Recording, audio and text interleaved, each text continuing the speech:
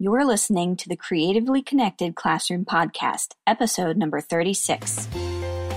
Welcome to the Creatively Connected Podcast from Education Closet, connecting teachers and ideas one glue stick at a time. Here's your hosts and K-12 Art Chat founders, Matt and Laura Grundler.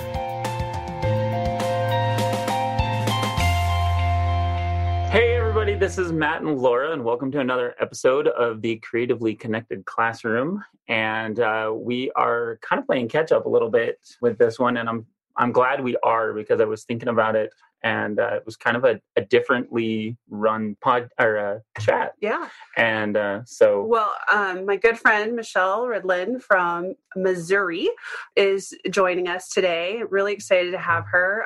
I had the honor of spending a week with her last year at the School for Art Leaders and getting to know her better, and just really enjoy our friendship, and also the fact that we're very like-minded in education. So reached out to Michelle and said, hey, can you host a chat? And she kind of said, well, maybe. because she was also running the Missouri Art Educators Association conference at the same time. So Curriculum Slam. So we're really excited to have you, Michelle. I think probably most important to start with, who are you and what do you do in education? If you can tell the audience a little bit about your background, we'd love that. Sure. So I am an artist educator in Missouri, in a suburb close to St. Louis. I have worked at all different levels, from elementary to middle to high school, and started off in high school, switched to middle school, switched back to high school, and then became a curriculum content leader in my district. And now I work with teachers writing curriculum for our district in all of fine arts, not only visual arts, but theater and music as well. And then because I miss the classroom, I teach our summer school program art classes sometimes as well. That's cool. That's amazing. That's awesome. I think it's really cool, too, that you've gotten a chance to branch out into the other fine arts areas. And as a curriculum content specialist, can you tell us a little bit more about your work? I mean, because that's an interesting job. I don't think that that's a job that all school districts have. True, they don't. We're really lucky to have a full-time position dedicated to that. So we have a really, what we call a robust curriculum cycle. It's 6 steps, and we write a very in-depth curriculum for each course that we offer. And so I work with teachers through each of our 6 steps of our curriculum, and I can probably give you a really long answer, which is we research best practices for whatever course we're writing 1 year, and then the next year we work on actually writing the curriculum. So we use the Understanding by Design model, and we write all 3 steps in our curriculum.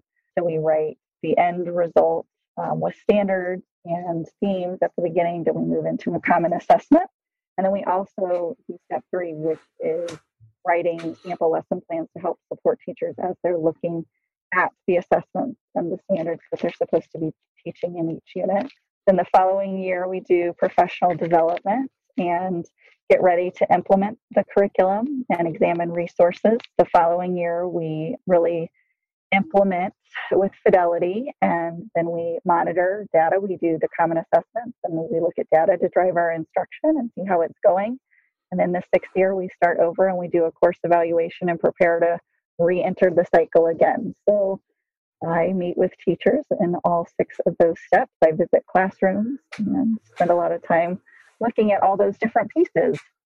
Wow. I'm nerdy. So I love that your district does that, because I think a lot of times I've talked to so many teachers that have been in the same boat, but when I started teaching, I walked into a room with 0 resources, 0 curriculum, 0 lesson plan, 0 understanding of any. I mean, I was straight out of student teaching, and I had some great mentor teachers, but they had a curriculum they were working in. And I walked into this situation where I had 0 supplies and 0 curriculum, and you just don't know where to start. Right. So I think it's really amazing. Also, being a fan of Understanding by Design, I love that your questions definitely had that real, I could see that you were a UBD person, because your very first question was about big ideas and essential questions and how they inspire creative thinking. So talk to us a little bit more about that.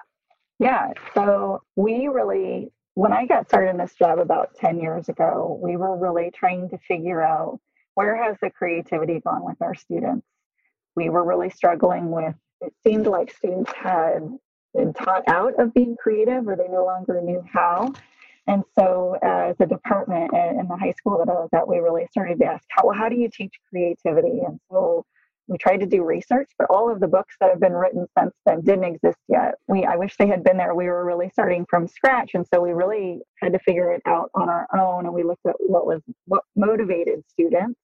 And we realized that a lot of the things that we were doing created just very dry checklists. So, did you include 6 colors? Did you do the 5 kinds of line? And it became a checklist for students that they weren't responding to authentically. And so we realized we needed to be asking them questions about what they wanted to make art about and what was going on inside their heads.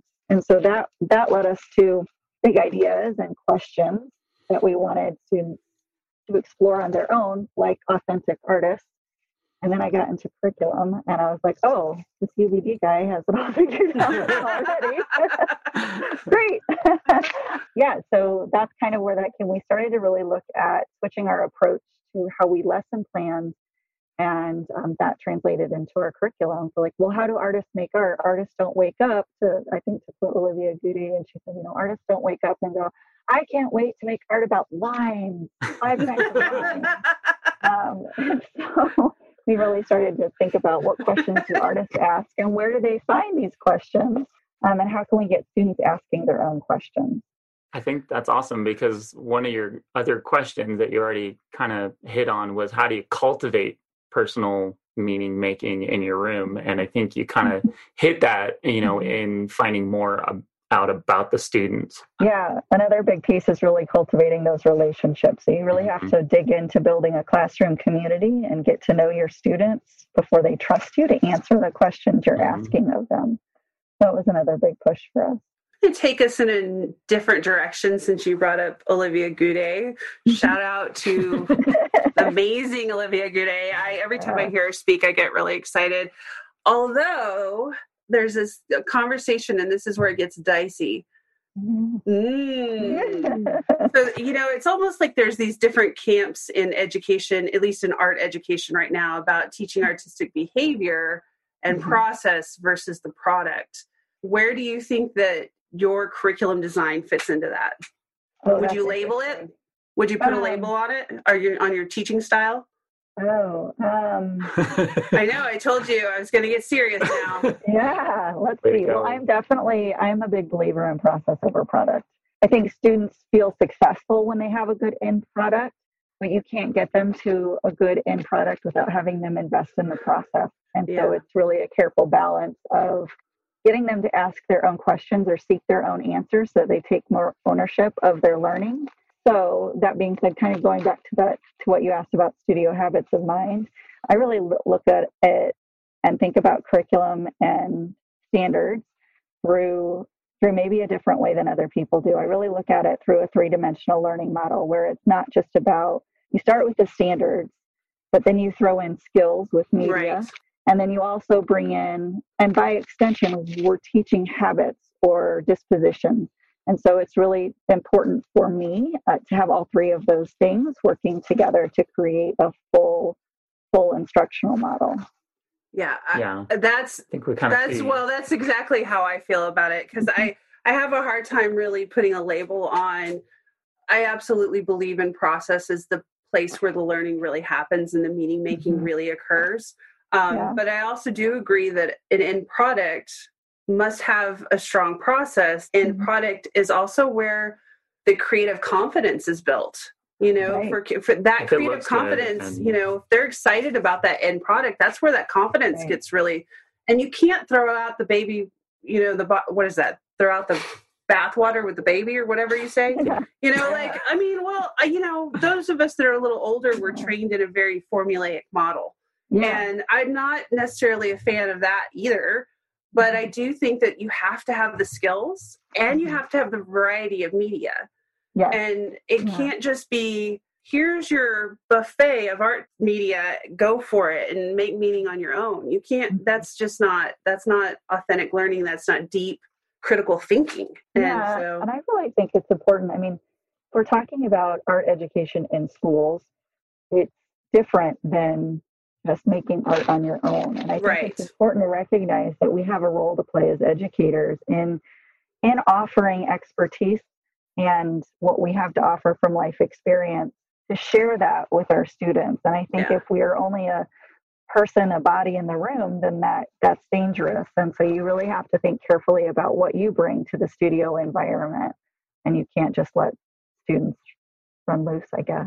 But I think as an instructor, you have to have a sense of instructing in the sense that where you're teaching them, because as their students in your classroom, you have to be able to say, hey, you know what, you're building their experience and saying this is what that material does, and teaching through that, and then allowing that experimentation and that exploring, I think, after that. So well, and I know this discussion is very art education centric, but I think that one interesting piece to the puzzle, at least for myself and a lot of our teachers as we've gone through curriculum design, is that we think in terms of projects. That's how our teachers think. But when you really look at curriculum design, you have to think in terms of units. And that there's all of these components that lead to that end assessment, which in our case is often a product, but that it's your scaffolding, all these skill builders, all of these pieces leading up to the student making that end assessment happen. And I think it's real hard to kind of switch gears and think beyond the project and think of how you, at least I'm in working with a lot of my teachers, we've just, and I'm including myself in that. I mean, when I started teaching, it was, okay, we're going to do a contour line project. All right, now we're doing the value study project. And exactly the same way I was. And it was a real mind shift. I had to really wrap my head around my own artist identity besides my educator identity. I struggled, I think, as a beginning teacher for a real long time with this duality of I'm a teacher on this side and I'm my artist self on this side. And for some reason, I was keeping them separate. And I had to realize, how do I bring them together? And how do I really embrace those habits, those dispositions, those studio habits of mine that I use as an artist? How do I bring those into my classroom, and how do I cultivate them in my students? And so I had to really shift from thinking in terms of projects to thinking in big ideas that artists explore, and they often explore them through series of works, or maybe even their whole career. And so what kind of topics do I expose students to so that they're interested in exploring them, or how do they do their personal take on it? So it really, when I was able to finally kind of shift my own thinking to that, it became a lot easier, and I stopped thinking in terms of projects. I'm sorry, I know I'm dominating the conversation, but this is just exciting. Well, I've been really thinking a lot about, this is just timely because the AP College Board is changing the way the studio is going to be next year, the studio portfolios. And it's really exciting to me because it fits so nicely with all the work we've been doing with UBD and essential questions and exploration and big ideas.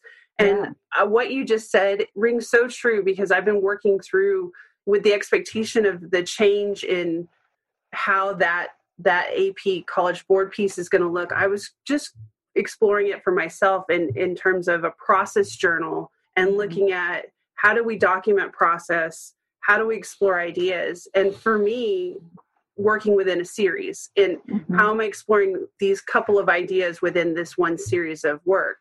And it's been really interesting. I think that all of us as artists and teachers really need to, just like you said, bring those two halves of ourselves together. And then the students will have the best of us. Hi there. This is Susan Riley, founder of Education Closet. If you love these conversations with Team Grundler and friends, please be sure to check out K-12 Art Chat on Twitter. The chat is held every Thursday at 8:30 p.m. Central, and it's a great way to continue the conversation. Just go to twitter.com and search hashtag K12ArtChat. We look forward to chatting with you over there soon. Now let's head back to the show.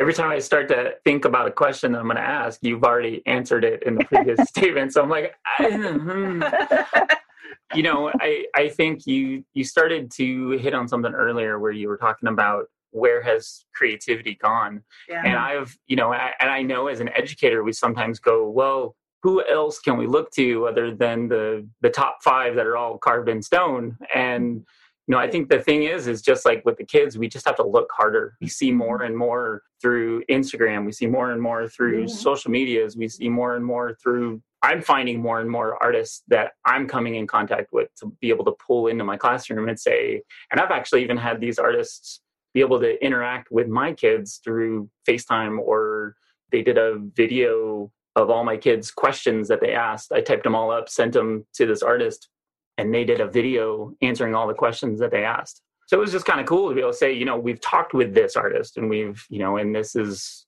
their story, or this is, where they pull their information from or their inspiration from. So, well, I think, one of your questions, Michelle, was about contemporary artworks and artists and how you bring that into your classroom. And for our students and where they live in social media, a lot of them. So to bring in the Instagram component is bringing in contemporary art. I think that that's a very valid place for a lot of our kids. I think that a lot of them look to Instagram to find up and coming artists or people that they're drawn to.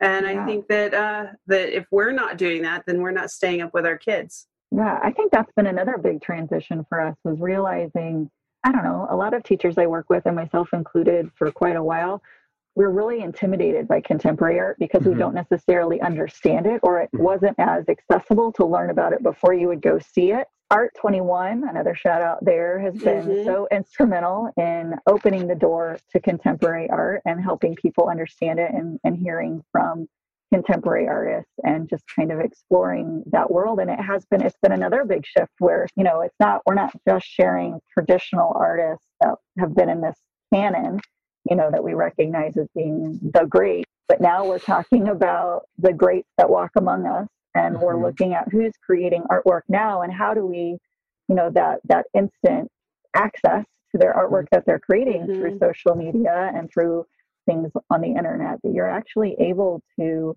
gain a greater understanding and you're really able to reach out to them. And another great thing what I love about our transition, when the new National Visual Arts Standards came out, we were all on board because it really fed into what we were discovering about student creativity and how to reinsert that. And so we really loved that and embraced the process. And we really got to this idea that we have to also teach, how do you discern good art from bad art? Is there such thing as good art or bad art? And so when you're looking at contemporary art, how do you know that the person you're looking at, we were kind of looking at them through that old lens of, is this artist going to be one of the greats that we will then look at, many, many years from now? And then we kind of almost transitioned past that to, it doesn't matter. They're making art and we want our students to make art. And so it's all about the creative act and the process. Yeah, no, I was just thinking about Koons, $91 million. That's what I was thinking about. Yeah, I see your face. I agree. I got into a whole debate. I was, but the person I was talking to, okay, so for our listeners that maybe aren't staying up with the art world, Koons just sold a reflective Playboy bunny rabbit for $91 million. And it has a lot of thought about contemporary society about it. And it's all about looking at yourself in the reflective blah, blah, blah, blah, blah, blah, blah. I'm being a little facetious right now, but I think that it goes back to that question about good art and bad art. And, the idea of at least being able to have a conversation. Like when I think about UBD, I think about those enduring understandings. I'm realistic to know that most of our students aren't going to be fine artists working in a studio. They're going to be citizens of our world that need to be able to have a conversation about something they saw on the news, like a piece of art selling for $91 million, and why they feel or don't feel that it's worth that, or what makes it good art or bad art. That's what I want for students, is to be able to walk away from a class in high school and feel like, oh, I can hold a conversation about this. I know enough. I can say why, to be able to have an opinion and have some discourse. Yeah, I have a lot of strong feelings about Koons as well. I think it was the Sundance Channel forever ago used to have this really great show where they would have somebody not connected, another famous person interviewing another famous person, and somebody chose to do Jeff Koons.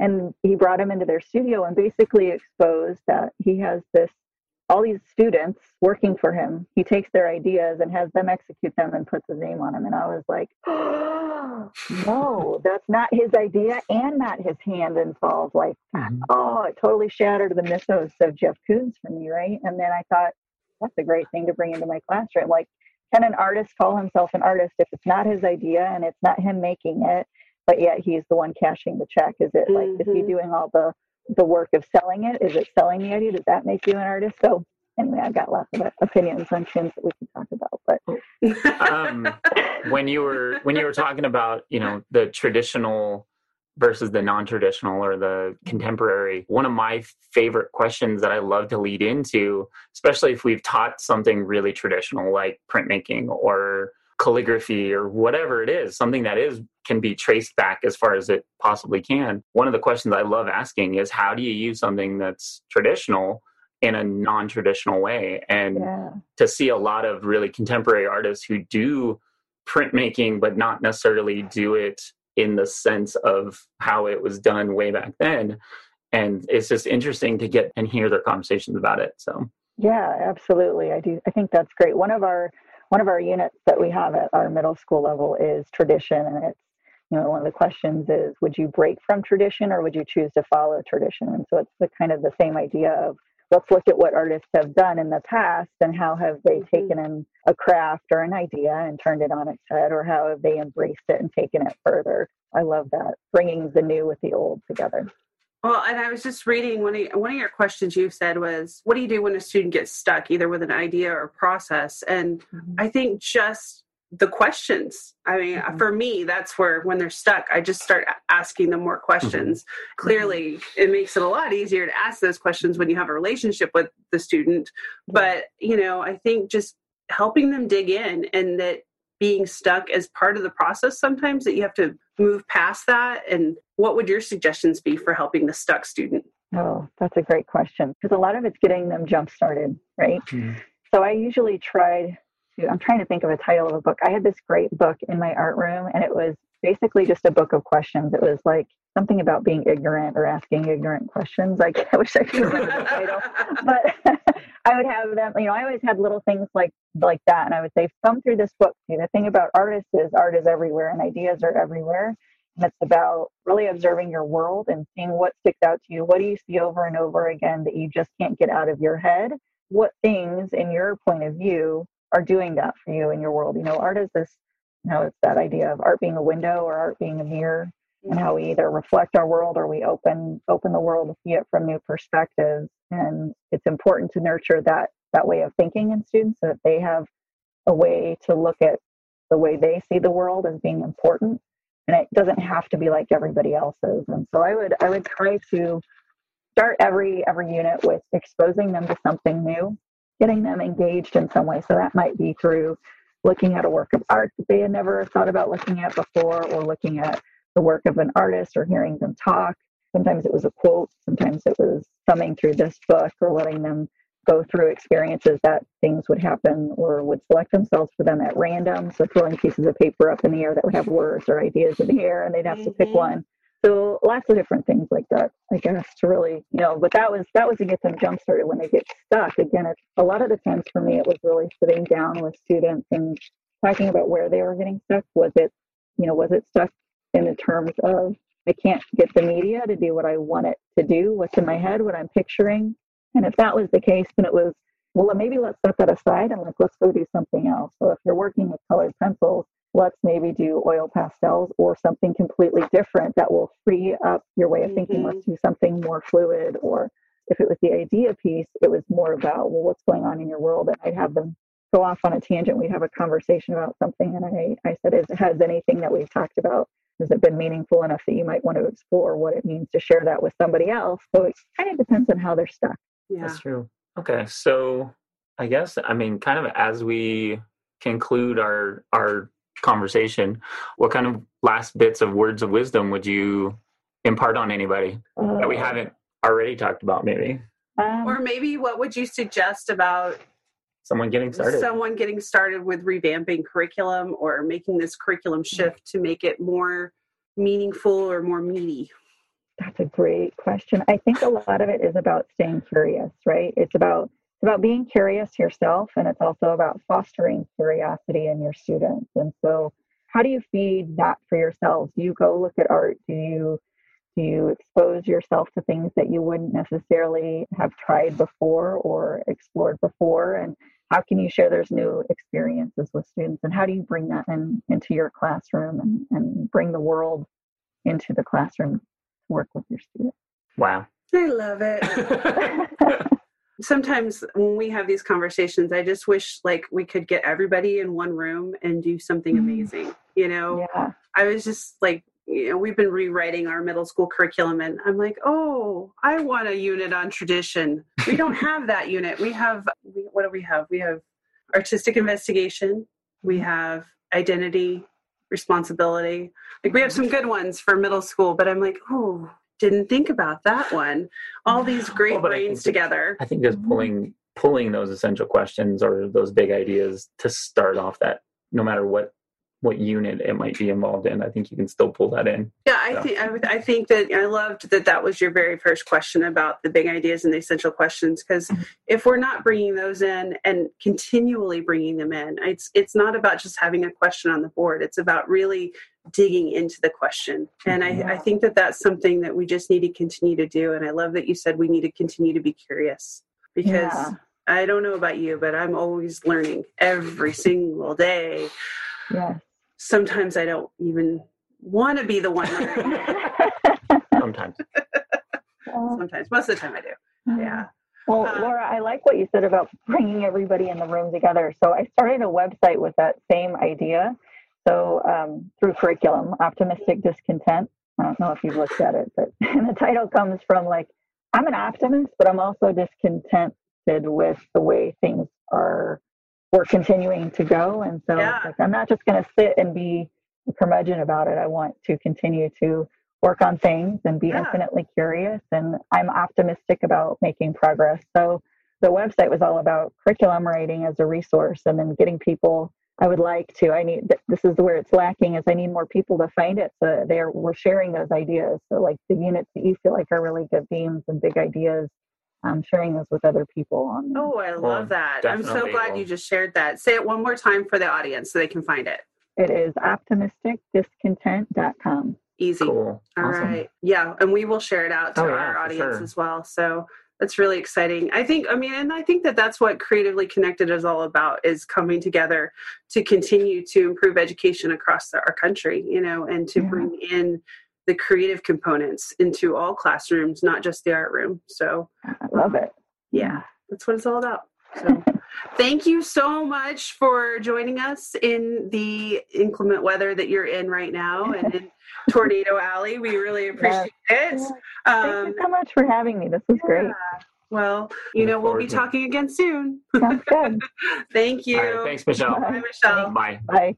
Heads up, 7-Up friends. If you've been enjoying these episodes, be sure to subscribe to the Creatively Connected Classroom podcast. You'll get a notification every time we release a new episode each and every week. And take a screenshot and put it on your favorite social media. Twitter, Insta, Facebook, you name it. Tag Education Closet and K-12 Art Chat so we can reach out and say thanks. And if you really love us with all the feels, give us a review and or a rating over on iTunes. It helps others find the show and connect with our incredible community.